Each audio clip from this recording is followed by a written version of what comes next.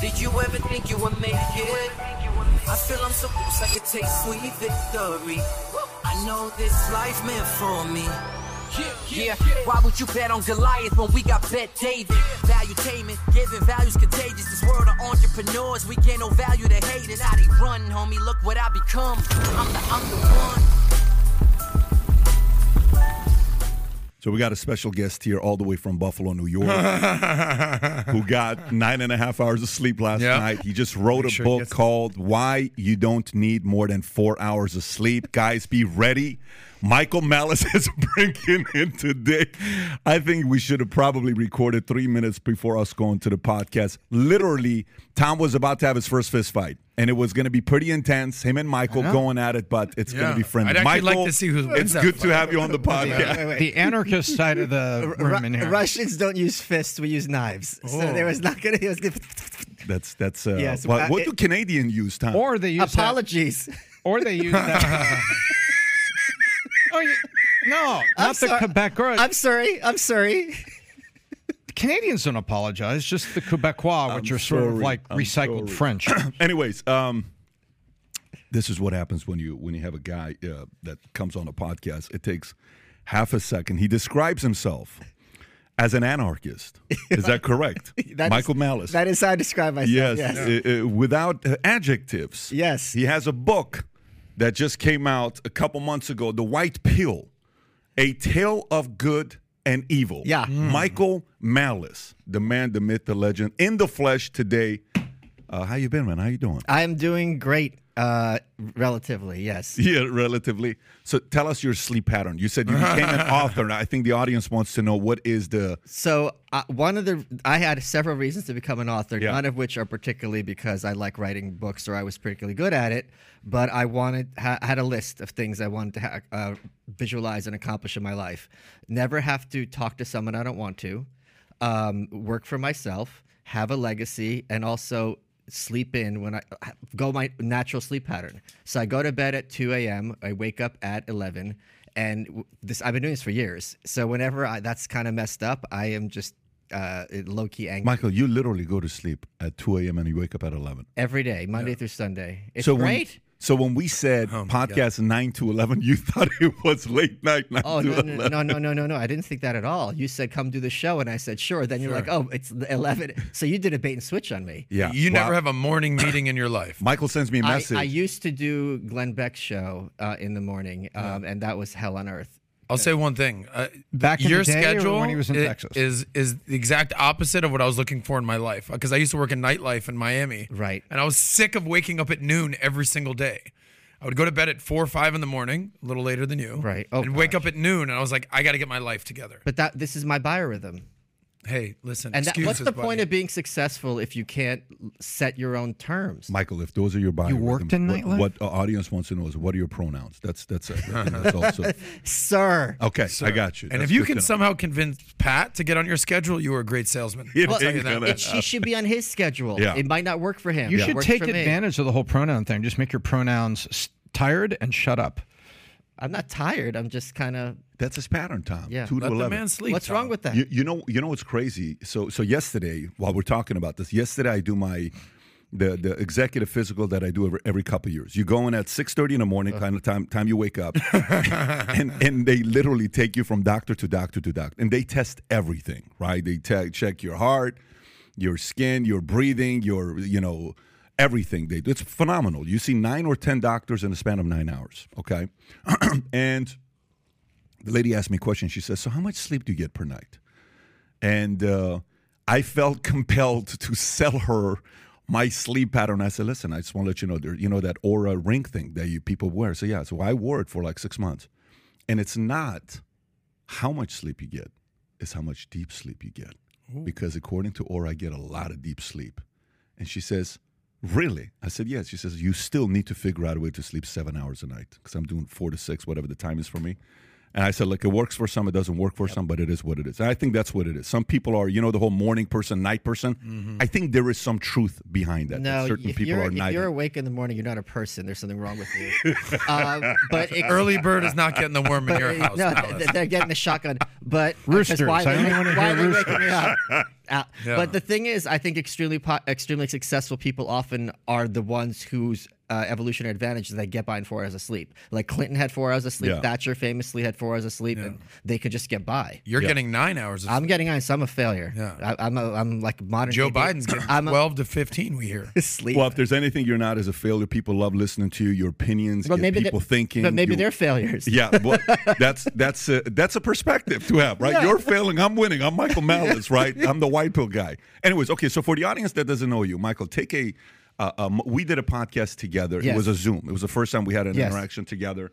And I was trying to learn about you. A lot of people kept saying, Pat, you got to talk to this guy. You got to talk to this guy. We had a great conversation. I enjoyed it. Very Yeah, that's why I'm here and awake. Yeah. And he messages me, says, you said, I thought we had a good conversation. I'm like, Michael, we had a very good conversation. We were trying to get on the podcast. So our booker, when you and we were trying to get a time to get on the podcast, they're like, hey, Michael, not right now, maybe later. And then anyways, we eventually made it work. Wait, that's not what happened at all. So he said, do you want to do the show?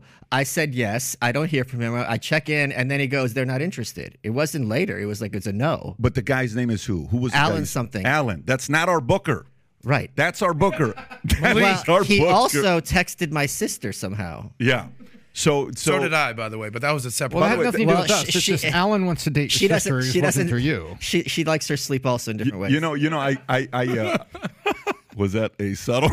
She How likes is her that? sleep in different How is that ways. subtle? There's like, So listen, you want subtle? I'll do it 11 p.m. Michael, give us your background. So how does one like you?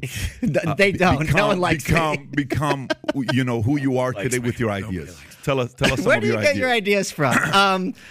I don't. What do you mean? What do you mean by that question? Exactly what I asked you. Like, how did you come up with the ideas that you have today? Was it? Well, I didn't come up with them per se. Yeah. I mean, a lot of my ideas, being an anarchist, are historically, I did something called the Anarchist Handbook, which we discussed. It was a collection of the tradition of anarchism, and this tagline for the book is "The black flag comes in many colors," because there are different schools of anarchism. But basically, anarchism is the understanding that political authority is illegitimate, and you do not speak for me, and everything else is just application. So when you're saying anarchists, we've interviewed libertarians, Democrats, Republicans, progressives. For me, this is my first anarchist. Well, Dave Smith's been on. He's a very failed anarchist. Yeah, he's more failed. I like Very Dave Smith failed. a lot. Yeah, I like Dave so do Smith. I. But he's a very failed anarchist. He's your most frequent guest, I think you said. Yeah, on when your we did the podcast. lockdowns, we did crossovers to keep I people sane. think he's a stud.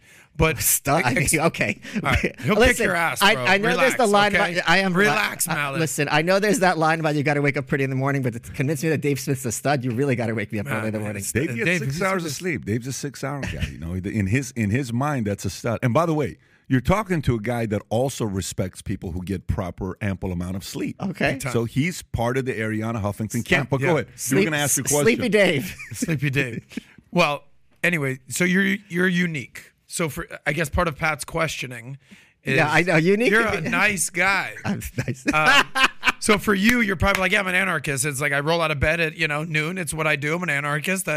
But for the most of the people in the audience, probably not too familiar with what the substantive beliefs of anarchy are. When I hear anarchy, I'm like, this guy's a wild man. But you seem pretty, nice guy. So explain what anarchy is and why people should maybe consider that for their ideology. Well, I remember when I was in college, I was taking a bioethics course, and there was this kind of chart that spanned the range of what the bioethics range of ideas were. And in one part of the chart was legalism, which is basically the idea that what the government defines as moral is moral. And the other half is said antinomianism, which is the belief that morals are independent of the law. And the author went on to say, well, since no one believes in antinomianism, it's somewhere else in this chart. Well, that is the belief in antinomianism, that something is not moral simply because it's legal, and something is not immoral simply because it's legal, that morality precedes law, and that politicians or anyone else who tries to assume authority have to be held accountable to a higher power, but also the belief that government, democracy, all these things are inherently illegitimate and can never be made valid or coherent even. So you're saying there's a difference between morality and legality. Yes, and I don't think that's a particularly controversial perspective in that aspect of anarchism. And then how do you define morality? And who's the authority on morality? Is it the Bible? Is it God? Is it Jesus? Is it Muhammad? Where do you come up with morality? Is it human? Muhammad. That's what that. That's was. it. That's where it is. No, as a Jew. As a Jew, yes, it's Muhammad. I mean, I really bet on the wrong bank on this one. No, morality is something Ayn Rand talks about very frequently, and this again is independent of anarchism. Morality is something that we all have to deal with. We have no choice. We all have to face moral issues on a daily basis. We may not tend to think of them as moral, like, okay, am I going to go to the school to check up on how my kid's doing, or am I going to spend time at business, or am I going to be with my mistress? These are all moral questions, even though they may not be framed one. Maybe the last one most certainly would be. So the point being that morality and our conscience is something that is inescapable, and there are very many mechanisms promulgated by the corporate press to try to make things seem morally ambiguous or seem morally incorrect. And this is just, one of the other many reasons why I and so many other people, not specifically anarchists, have so much contempt for corporate journalists. By the way, I just searched what is anarchy, right? Anarcho-pacifism, okay? Oh, God, yeah. Is a form of anarchism which completely rejects the use of violence in any form for any purpose. The main precedent was Henry David Thoreau, yes, who, through his work, Civil Disobedience, influenced both Leo Tolstoy and Mahatma Gandhi's advocacy of nonviolent resistance, right?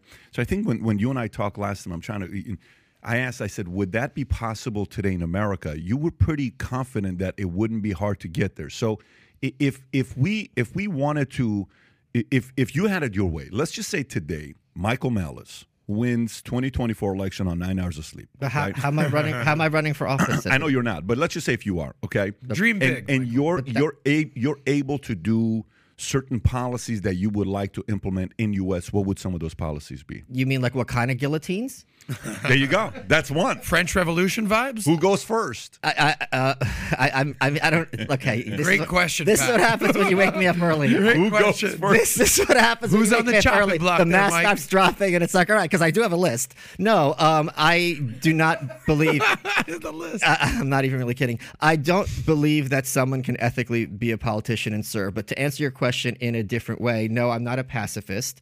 And the only policies I would be interested in doing is to, destroy as many swaths of government as possible, and to have consequences for government officials as much as possible for their depravity. So get rid of.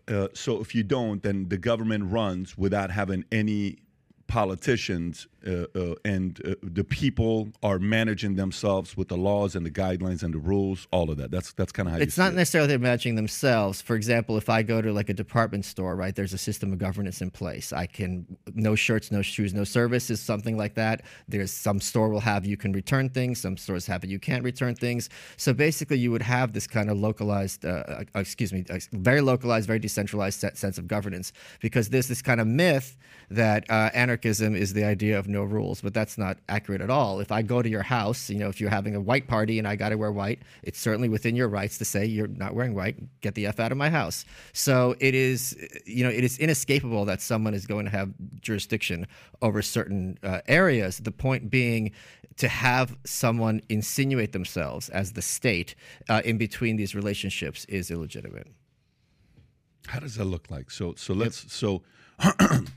So you're saying it would be self-regulated, like we would self-regulate? We do that now. Again, I'm here. I came at your time. I am doing your podcast. I can't just do whatever I want. I'm following certain principles, and then if I don't, at a certain point, you can either tell me to leave, or if it gets extreme, you call security.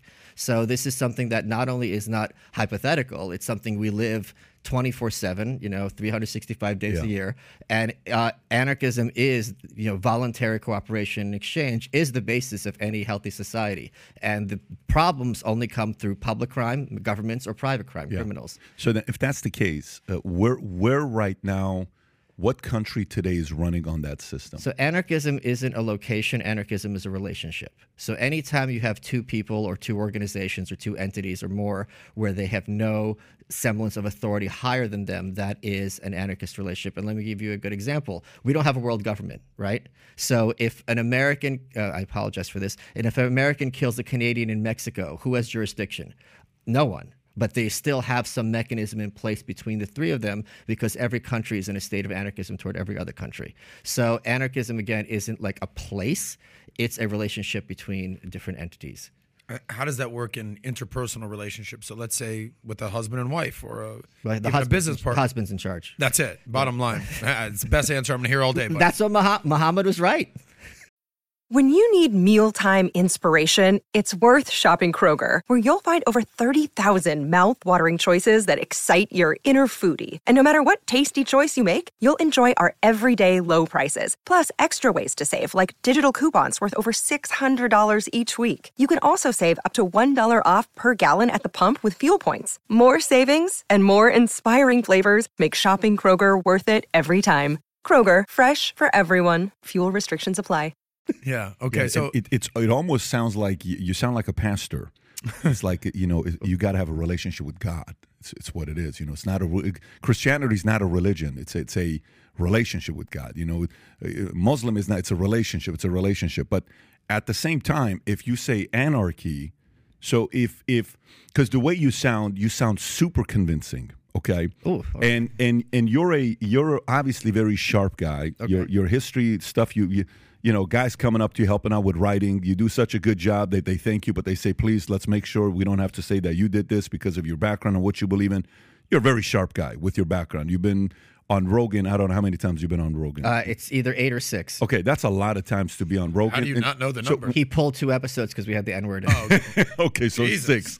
Got it. Talk about anarchy. Relax. Well, but okay, so but you sound convincing. If it's that convincing, Michael, why aren't more people doing it? Is it the argument is... I'll tell you. I can answer your question. Yeah, absolutely. So there's an essay in the Anarchist Handbook by Emma Goldman, and she gets into why the majority cannot reason.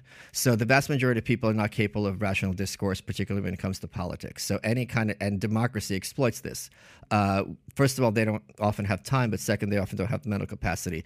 But again, the popularity of an idea is not at all a testament to its veracity or lack of veracity. If that were true, then the funniest show in history would be the Big Bang Theory, which of course I don't think anyone will say with a straight face is the case, but that's the most popular sitcom that's either now or has ever been. Ridiculous. So there's several reasons. One is why it's not more popular.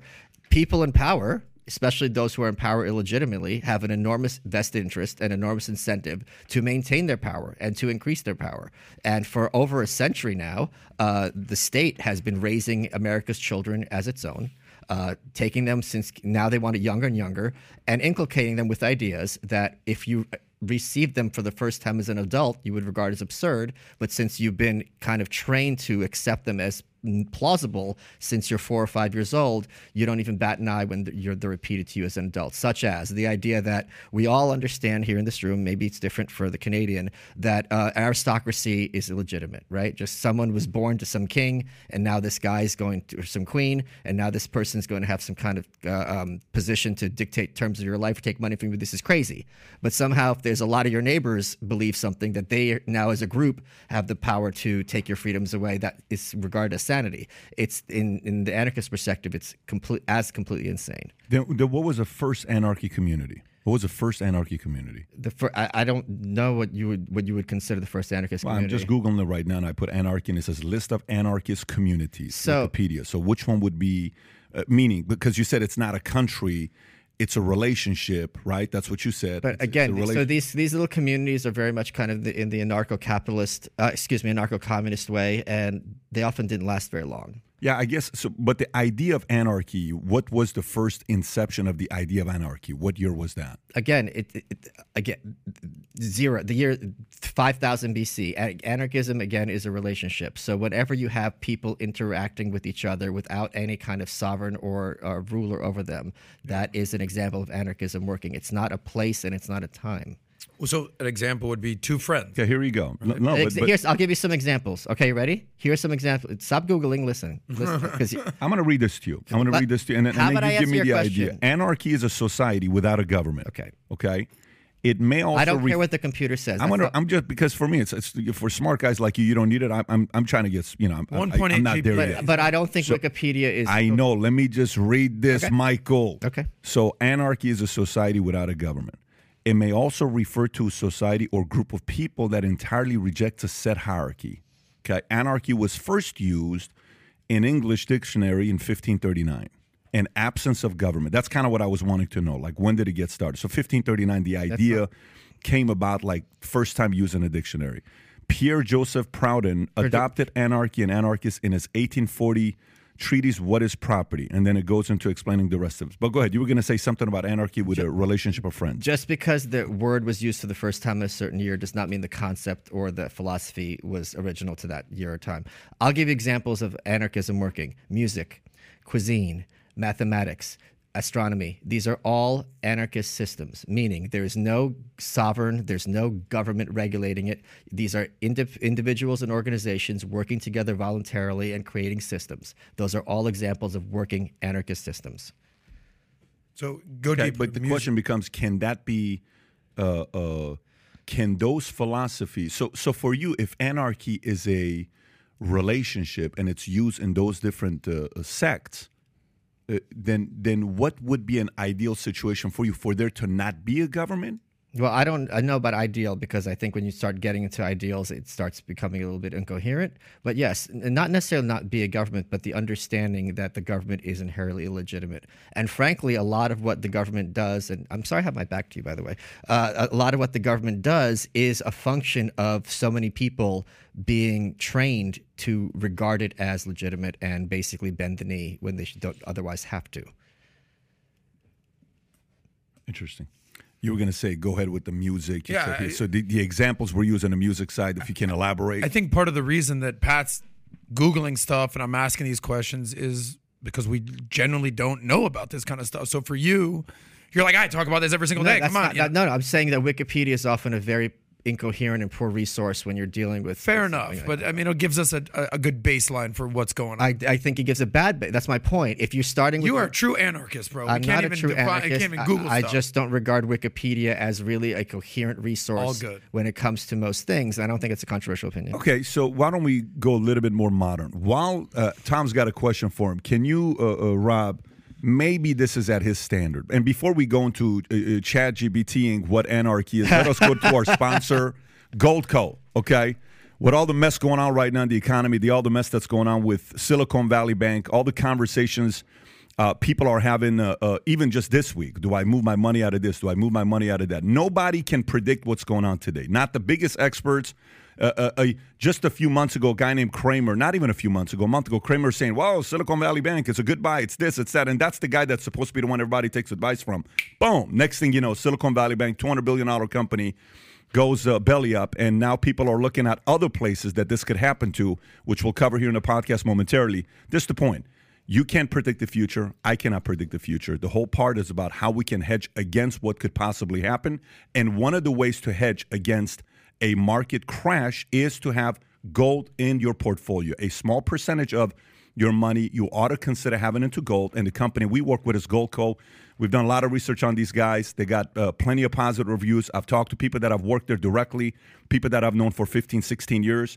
And so for us, Goldco is a 6-time Inc. 5000 winner, 2022 Company of the Year with thousands of 5-star reviews. And they've helped people like you and me place over $1 billion in gold and silver. Value 10 viewers could get up to $10,000 in free silver and a free 1-ounce silver Ronald Reagan coin with a qualified order. I don't think he was an anarchist. And call them today at 855-594-2758, 855-594-2758, or go to goldco.com/PBD, goldco.com/PBD.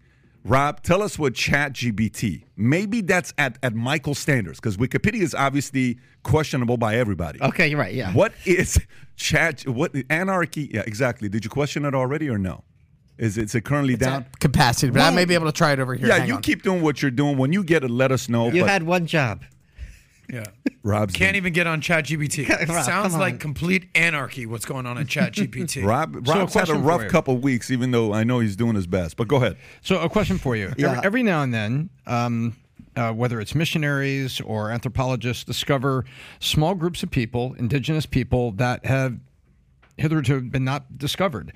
And observation is they have some very basic mores and folkways, and they've just sort of assembled among themselves. Would you call that anarchist groups? No, because they almost they always, if I want to say almost always, because I'm not an anthropologist, but they do have a very rigid legal and hierarchical structure. There's a chieftain, and there are laws that are enforced. And so even though absent influence of any of the government structures, but they do have a government structure. They have a judicial system. It's just primitive, right? Can I finish? Sure. Okay. So they're absent any of like, oh, you live in Luxembourg and there's the king or whatever. They've been absent that. There hasn't been an outside influence on them like that. They've just grown inside. But because they've grown a hierarchical structure, or maybe it's patriarchal, whatever it is, that is their government, and therefore that's not an anarchist group. Right, and I think it also depends on the size, right? I think some of these primitive societies are actually are not just like a dozen people. They're actually quite sizable and do have a functional government structure. Something that just came to my head. So where do you stand on the whole defund the police? Because obviously police or even military, this is part of government. I'm for police abolition and having the market provide security. Whenever you have the government having its security is far too important of a service to have a monopoly on it, let alone a government monopoly. And when you have a government monopoly on any product or service, the consequence is always strife, shortages, and other negative externalities. So you want the free market to be the authority on anything, security, police? I wouldn't say the authority, but yes, the free market would provide security far better, just the same way that provides food far better, education far better, and everything else far better than would the government monopoly. Because there's no accountability when it comes to having any kind of monopoly. People understand this about, if you had, like, let's suppose an oil monopoly, which never happened, but let's suppose you had an oil monopoly, that monopoly is not going to be accountable to the consumer or to the market. But when you have a government monopoly somehow in security, everyone's like, well, what are you going to do? Well, the answer is to have decentralization and also to have as much of an armed population as possible. And then, and how does law and order, Constitution, just basic framework of what's going on in democracy, how would that factor in? Anarchism is the mother of order, not the daughter. So if you have, again, the best way to have order between any kind of peoples or organizations is to have it be voluntary and agreed upon. So we have contracts, right? If I go into a business with you, we sit down ahead of time and basically work out the divorce. We're like, all right, these are your responsibilities. These are my responsibilities.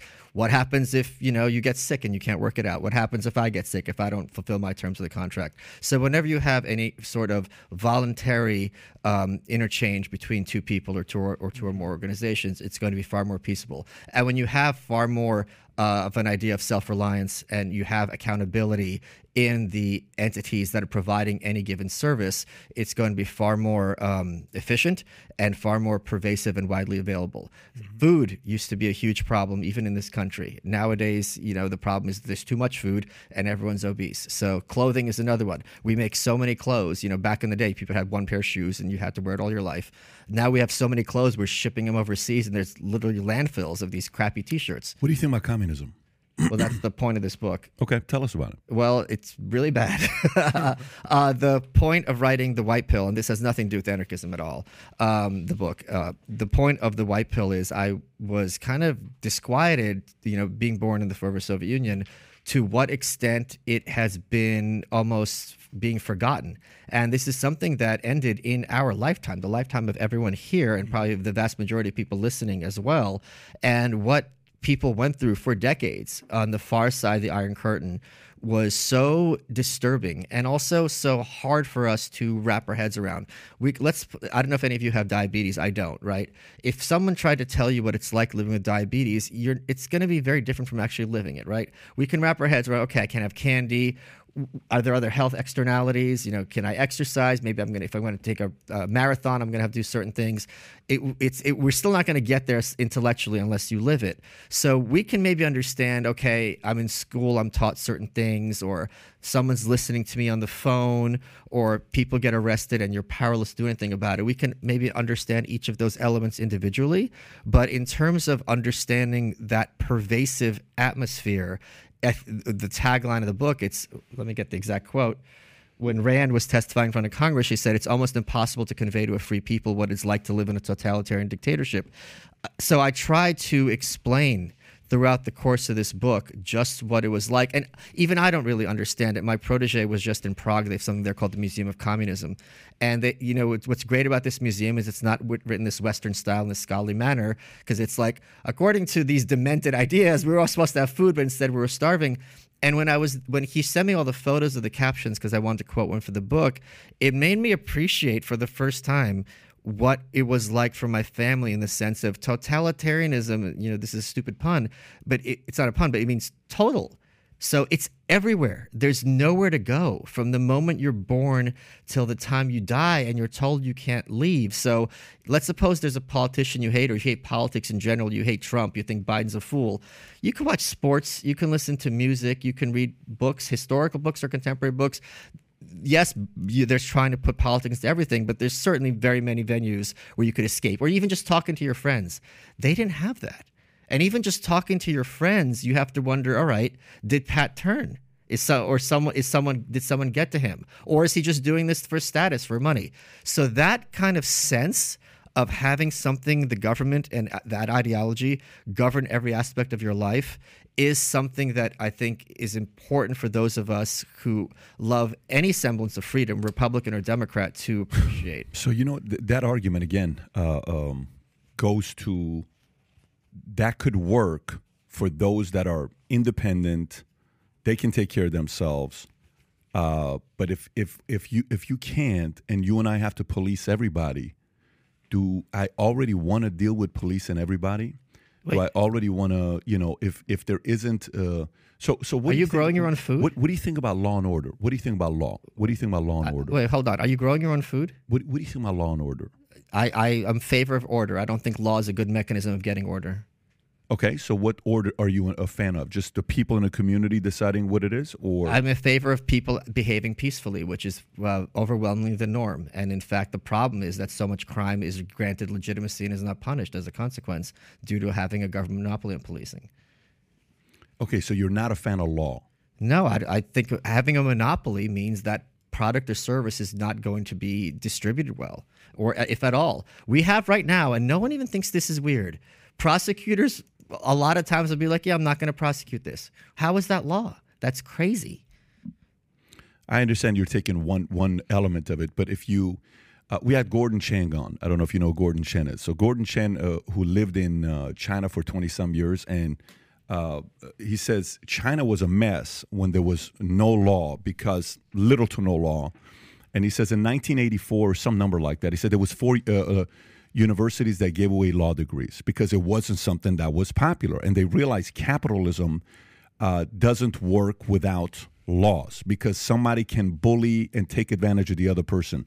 What is your POV of not needing laws? Wait. I find it crazy to think that there's no bullying in China, especially via the state. I mean, the whole point of the communist system. A lot less than before. This is why their innovation grew the way it has the last 40 years, because they added laws, which they didn't have before. But they did have laws, but that law was basically the will of whoever the CP official was. And that's the problem. The problem is the laws don't apply to a Joe Biden or a Donald Trump like they would apply to you or me, or to someone who's much poorer than us. If you had a system where services are provided by freedom, it's going to be a lot more equitable, and it's going to be a lot more coherent, because if I am trying to I'm promoting a product or service, I need to be able to put my money where my mouth is. Whereas if a cop shoots someone, it's like, well, oops, you're just going to be suspended and get a pension. It's absolutely the double standard between something with a monopoly and something that is provided when there's an element of competition is just night and day. So you're saying if there's no cops, people won't rob? I'm just saying I was saying if there's no government monopoly. If there's no government cops, let's just say there's no government cops. I'll give you an example that's happening. This isn't hypothetical. Yeah. So everyone here, if you go to a bar which is full of young males, full of testosterone and alcohol, it is still safer there than in the places where the government is providing security, such as city parks at night, alleys, the subways. When you have, there's no incentive for a government monopoly to provide its service. And in fact,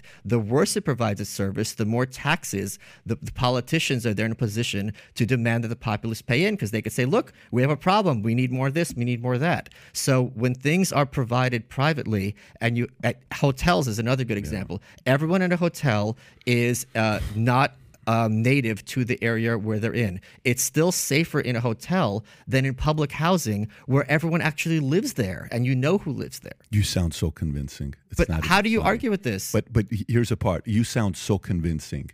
If your ideas are so perfect the way you sell them, how come others are not implementing it? You can't tell me it's because, well, the way the world has ruled is the people of power are so power hungry that they eventually go up there and all of them unite and they don't want to do anything and they're not willing to give up their powers and their privileges. And this is why the idea of anarchy has never been, because I get it and these other guys don't, right? So if it's so perfect the way you do it, I didn't say perfect. If it's as good as the way you sell it, right, why aren't smart people out there implementing it? Because the government co-opts smart people. The whole point of our university system is to train the next generation of elites. Maybe 80%. Do you want to hear my answer? Maybe 80%. Okay. There's a couple of things. First of all, I think all of us would agree here that alcohol prohibition was a bad idea, which did not, I don't think at all, decrease the amount of alcohol consumption in this country, or maybe marginally, but vastly increased the amount of crime in this country. How was it that alcohol prohibition was such a popular idea that it got 2/3 of the Congress and was it 3/4 of the states to ratify it? Because there's very many examples. To broader speaking, politics are non-rational. There's an entire system in place where people will vote for their tribe as opposed to the other tribe and not really care if any of their ideas or views are implemented, just so long as their team wins. And this is something we're taught. If you ask conservatives, why are you voting for Dr. Oz? He supported Jussie Smollett. He supported trans kids. They're going to say, well, what do you want me to do? Vote for Fetterman? These are my only options. So we're trained since kids that your only options are voting, and the two choices are Republican or Democrat. No, I don't disagree with that. I don't disagree with what you just said. And also one more thing, just sorry, this is very key, because Noam Chomsky, who's also an anarchist, a prominent linguist as well, he has this great quote. I'm sorry, I'm going to butcher the exact wording. He goes, the way to control a society is to have strictly delineated terms of argument, but have very vigorous debate between those terms. So Jimmy Dore, I don't know if you ever had him on the show, just great I'm dude. surprised that Noam said that, and when I asked him if he would ever debate Thomas Sowell, he avoided it. Well, I'm not surprised. I'm very surprised he didn't want to talk to Thomas Sowell. Jimmy was on 2 weeks ago. Jimmy's great, but he gave an example of this. Like if you watch like The View, the choices are going to be: can I curse? Yeah. Should we bomb the shit out of Syria, or should we bomb the fucking shit out of Syria? Right? We're always presented with a very limited range of options on. And then you think, okay, I either have CNN or Fox, but that's basically where the Overton window lies. So any ideas that are a radical threat to the governing structure are going to be marginalized, and you're going to be told, until very recently, where you had independent venues like this, that you're crazy or this is impossible or it'll never happen. And for many people, still to this day, there's a huge social cost in adopting an ideology that's regarded as marginal or unpopular. I don't know about that. You don't think it's a social cost? No. Okay, so what I think you're doing is super necessary is because you're making people think, right? You're making people think and say, okay, he sounds convincing. He sounds very confident. Doesn't necessarily mean you're right, but it's good the fact that we're having this discourse, right? And the audience can be like, well, Pat, he made a good point. You don't know what you're talking about. You need to do your research on this, but you got to go read this. Okay, well, Michael, Patrick asked that question. You didn't really give the right answer. No? Great. Let them decide on what they want to do. But here's the part. So what I think has happened the last few years is we've shown with this tool, we got right now, 9,100 people live watching. By the time this is going to be done within a 2-hour period, 100,000 people will watch it, 24 hours, all the clips together. Say we got 4 or 5 million people that watch this to get this argument. Okay. We didn't have this 20 years ago. Correct. Right? So 20 years ago, Michael Malice, you would have had to gone the traditional way of maybe instead of sleeping 9 hours, you would have slept 7.5 hours to make it because a tool like this isn't out there to market it. So it would have been much harder for a guy like you to make it to where you are today, right? Today, the tools allow you to live the life that you've always dreamt about living, which is phenomenal. Yes. However, here's what I think is this tool is given.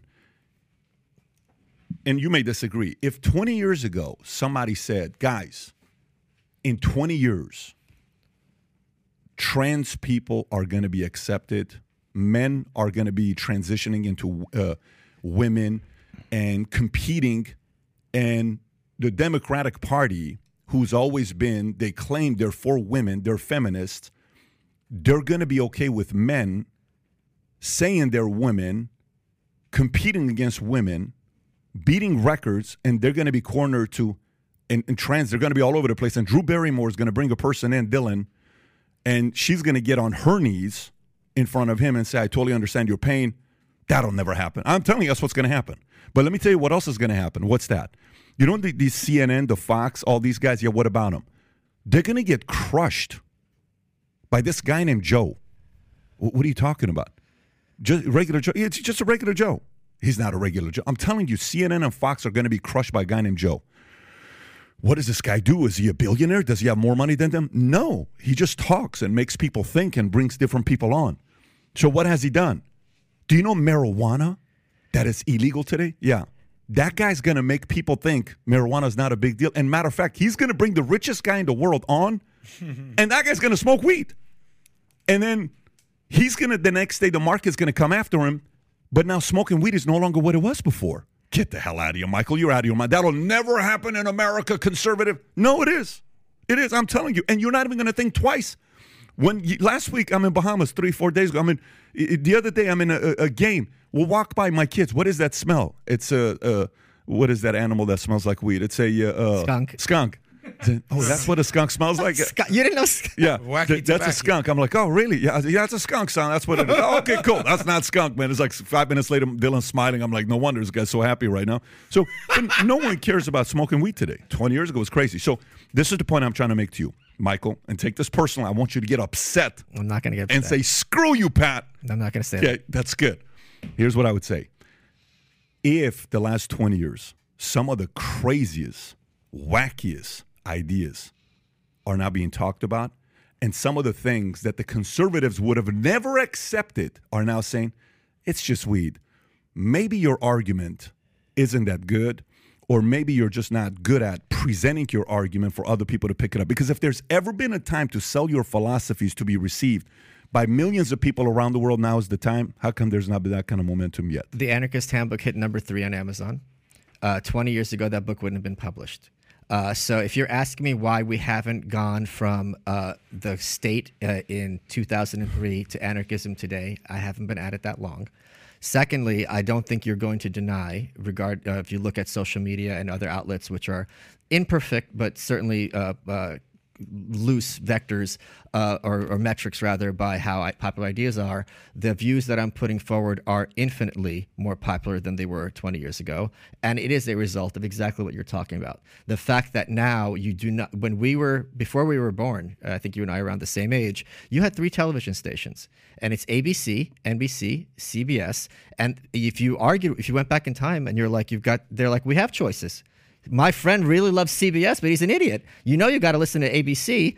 And what it all was corporate media, and they all basically had the same message, if not identical message. Nowadays, then Fox started, and it's like, oh my God, we have Fox. We got to put Fox out of business. These people are crazy. I think most people on the internet now, if they look at Fox, they think that the average age of a Fox viewer is deceased, and that it is to regard Fox as a vector of kind of radicalism as opposed to maybe like a hardcore Republican outlet is absurd. You're not going to really find much radicalism on Fox, other than maybe sometimes the mass drop. By the way, you know what would be a great commercial? You know what would be a great commercial? You just gave me an idea.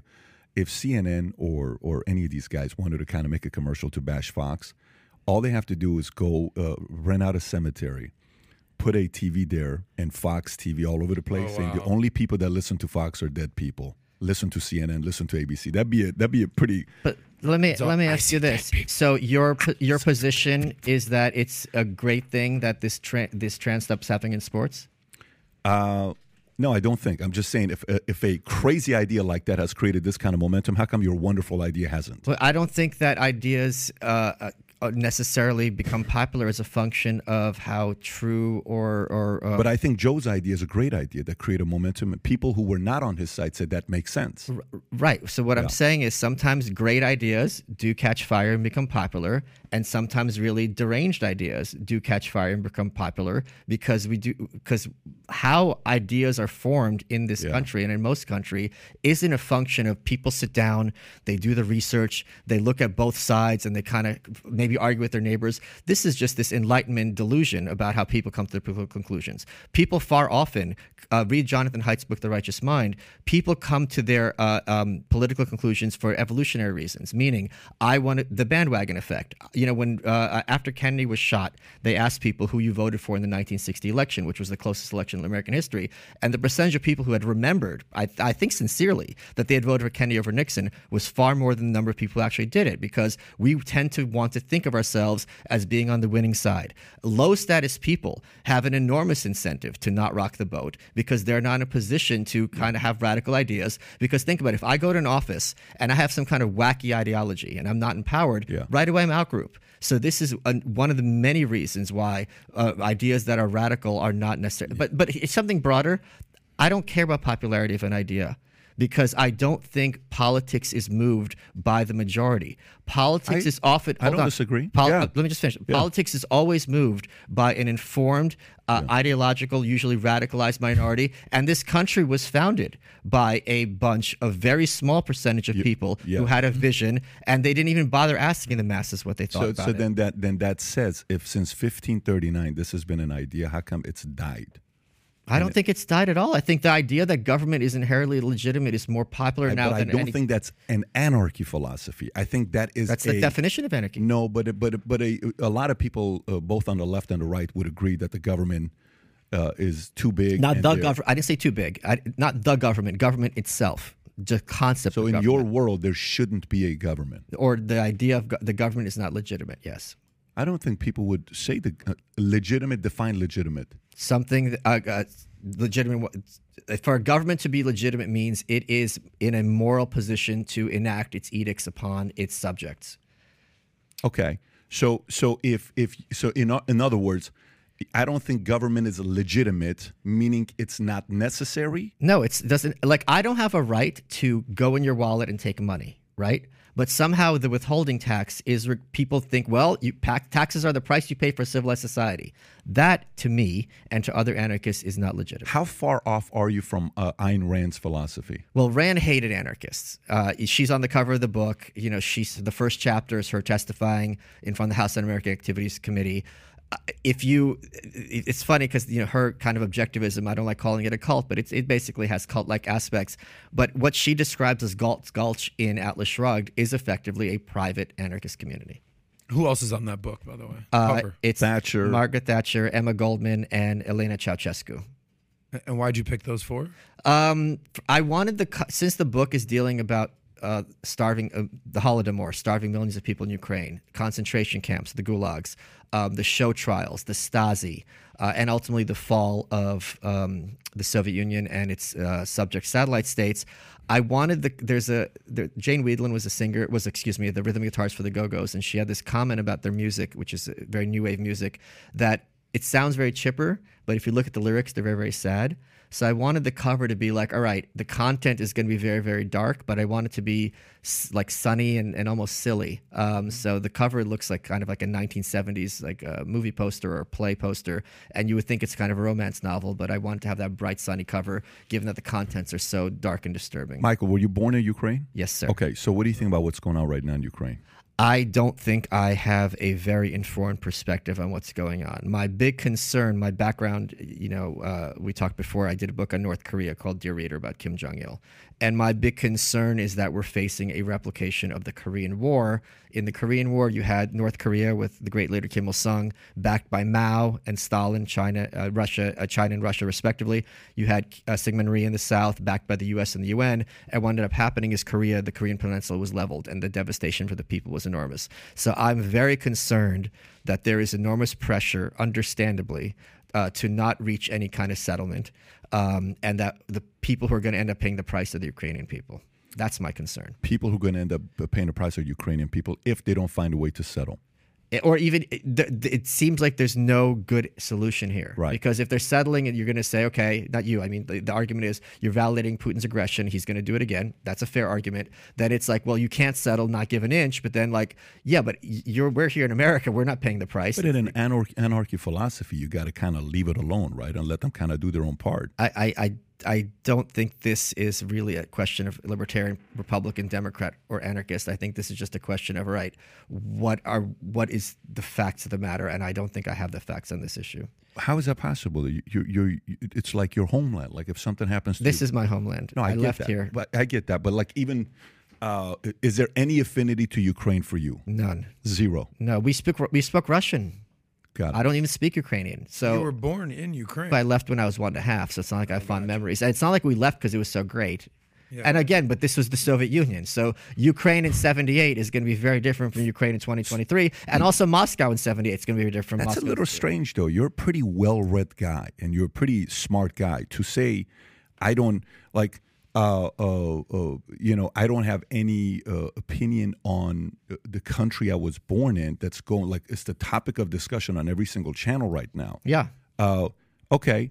So if there, so let's. Do you support the fact that U.S. is given the kind of money they're giving, and they're helping them out in this war, in a proxy war type of a thing that's going on? Do you support that? I don't know, because I don't know where this is going. Are we going to say that we're going to just fund it interminably? Yeah.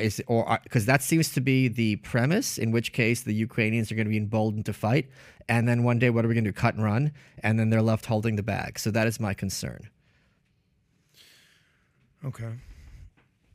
Here's the thing. It's not like Ukraine, Russia, or the U.S. are going to somehow disregard the legitimacy of government overnight. So this is not a situation where there's like an anarchist answer, or I'm in a position or an authority to speak for anarchism. Then if that's the case, the anarchy will never happen if that's the case. It's happening right now. This is us. This is anarchism. No, but this is at a very, very low level. Anarchy, well, let me rephrase that. For anarchy to happen at the highest level, based on what you're saying, it'll never happen. But there is no highest level under anarchism. The whole point is that if you want to say that anarchism can only work in a small community, fine. Let us have our community and leave us alone. Okay, so that's what you are. Then you would much rather have your own community. You go live in with a bunch of anarchists, and you guys create your own guidelines. You got land. You're happy with that. They don't have to be anarchists. I mean, it doesn't. Here's the thing. Do you regard if they're not anarchists? Hold on. Let me ask you. If one of them is. If one of them is ambitious and he says, look, I have ambitions in an anarchy system, that guy's eventually going to go and say, here's what I think we should be doing. And if that guy's got better ideas than yours, or is better at selling it than you, then eventually it's going to convert into a different kind of a government when you die. Not necessarily, because I don't. That doesn't make any sense. I'll answer. I'd love to hear it, yeah. Better ideas are not the ones that always win out, as prohibition demonstrated, because then we repealed it several years later. There's many examples in the markets where bad ideas work for a temporary period, then they're rejected. But let me just speak to your point earlier. If the Chinese government right now passed a law that said everyone has to wear orange all the time, would you regard those laws as valid? If China did what? If China passed a law, an edict that said everyone on Earth has to wear orange, would you find that as legitimate? It'd be weird. That's not what I asked you. Would you regard it as legitimate? Would you start wearing orange? No. Why not? Because they don't look Dutch. Is that true? They wear orange in Holland? I wouldn't wear it. That's why I'm not living there. Right, but why wouldn't you wear it? I like my choices. Okay, but do you regard that law as legitimate or not?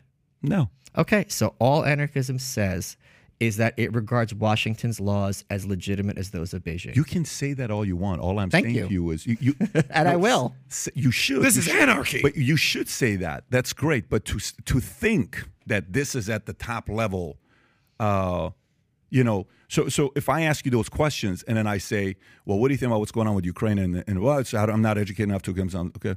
But you're from there. Yeah, but I'm an American myself. I understand that, but you're from there. Yeah, but I left when I was a year and a half. I don't even remember anything. I'm more like I speak Russian. Okay, I get that, but you have these ideas of anarchy. In a situation like anarchy, what should happen over there? Well, we're not there right now for us to give that opinion. Then your argument loses weight, because that argument can only be sold in low-level conversations, not at high-level conversations. A conversation that carries weight and momentum is got enough backing to say it would work. If right now, let's just say the world was ran this way, here's what would happen between Russia and Ukraine. Leave them alone. Okay, then Ukraine would become Russia. Well, that's their business. That's not it at all. My point is, I think it's important when someone gets on a mic to come at it from an informed perspective. And I think just because an issue is very popular in the news, that does not mean that it's. Are you going to let me finish or not? That does not. Shaking my head doesn't mean you can't finish.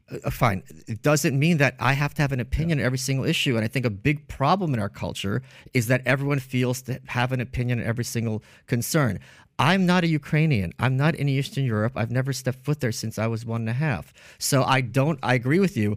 I don't know how anarchist principles would happen in the middle of a war between Russia and Ukraine. I don't know who the good guys are. So then it's a good conversation to have, to go on shows and all this other stuff, but it doesn't carry enough weight on its own to rule or to have a country around it. That's kind of what you're saying. But it's not. I'm saying it wouldn't be a country. It's a relationship. So number one. And second of all, hold on. I don't think that if the U.S. was communist, fascist, liberal, conservative, progressive, I don't think any of those would inform the question of what should the U.S. do vis-a-vis the Ukraine and Russia. It's not a function of what government we have, what the right thing to do is over there.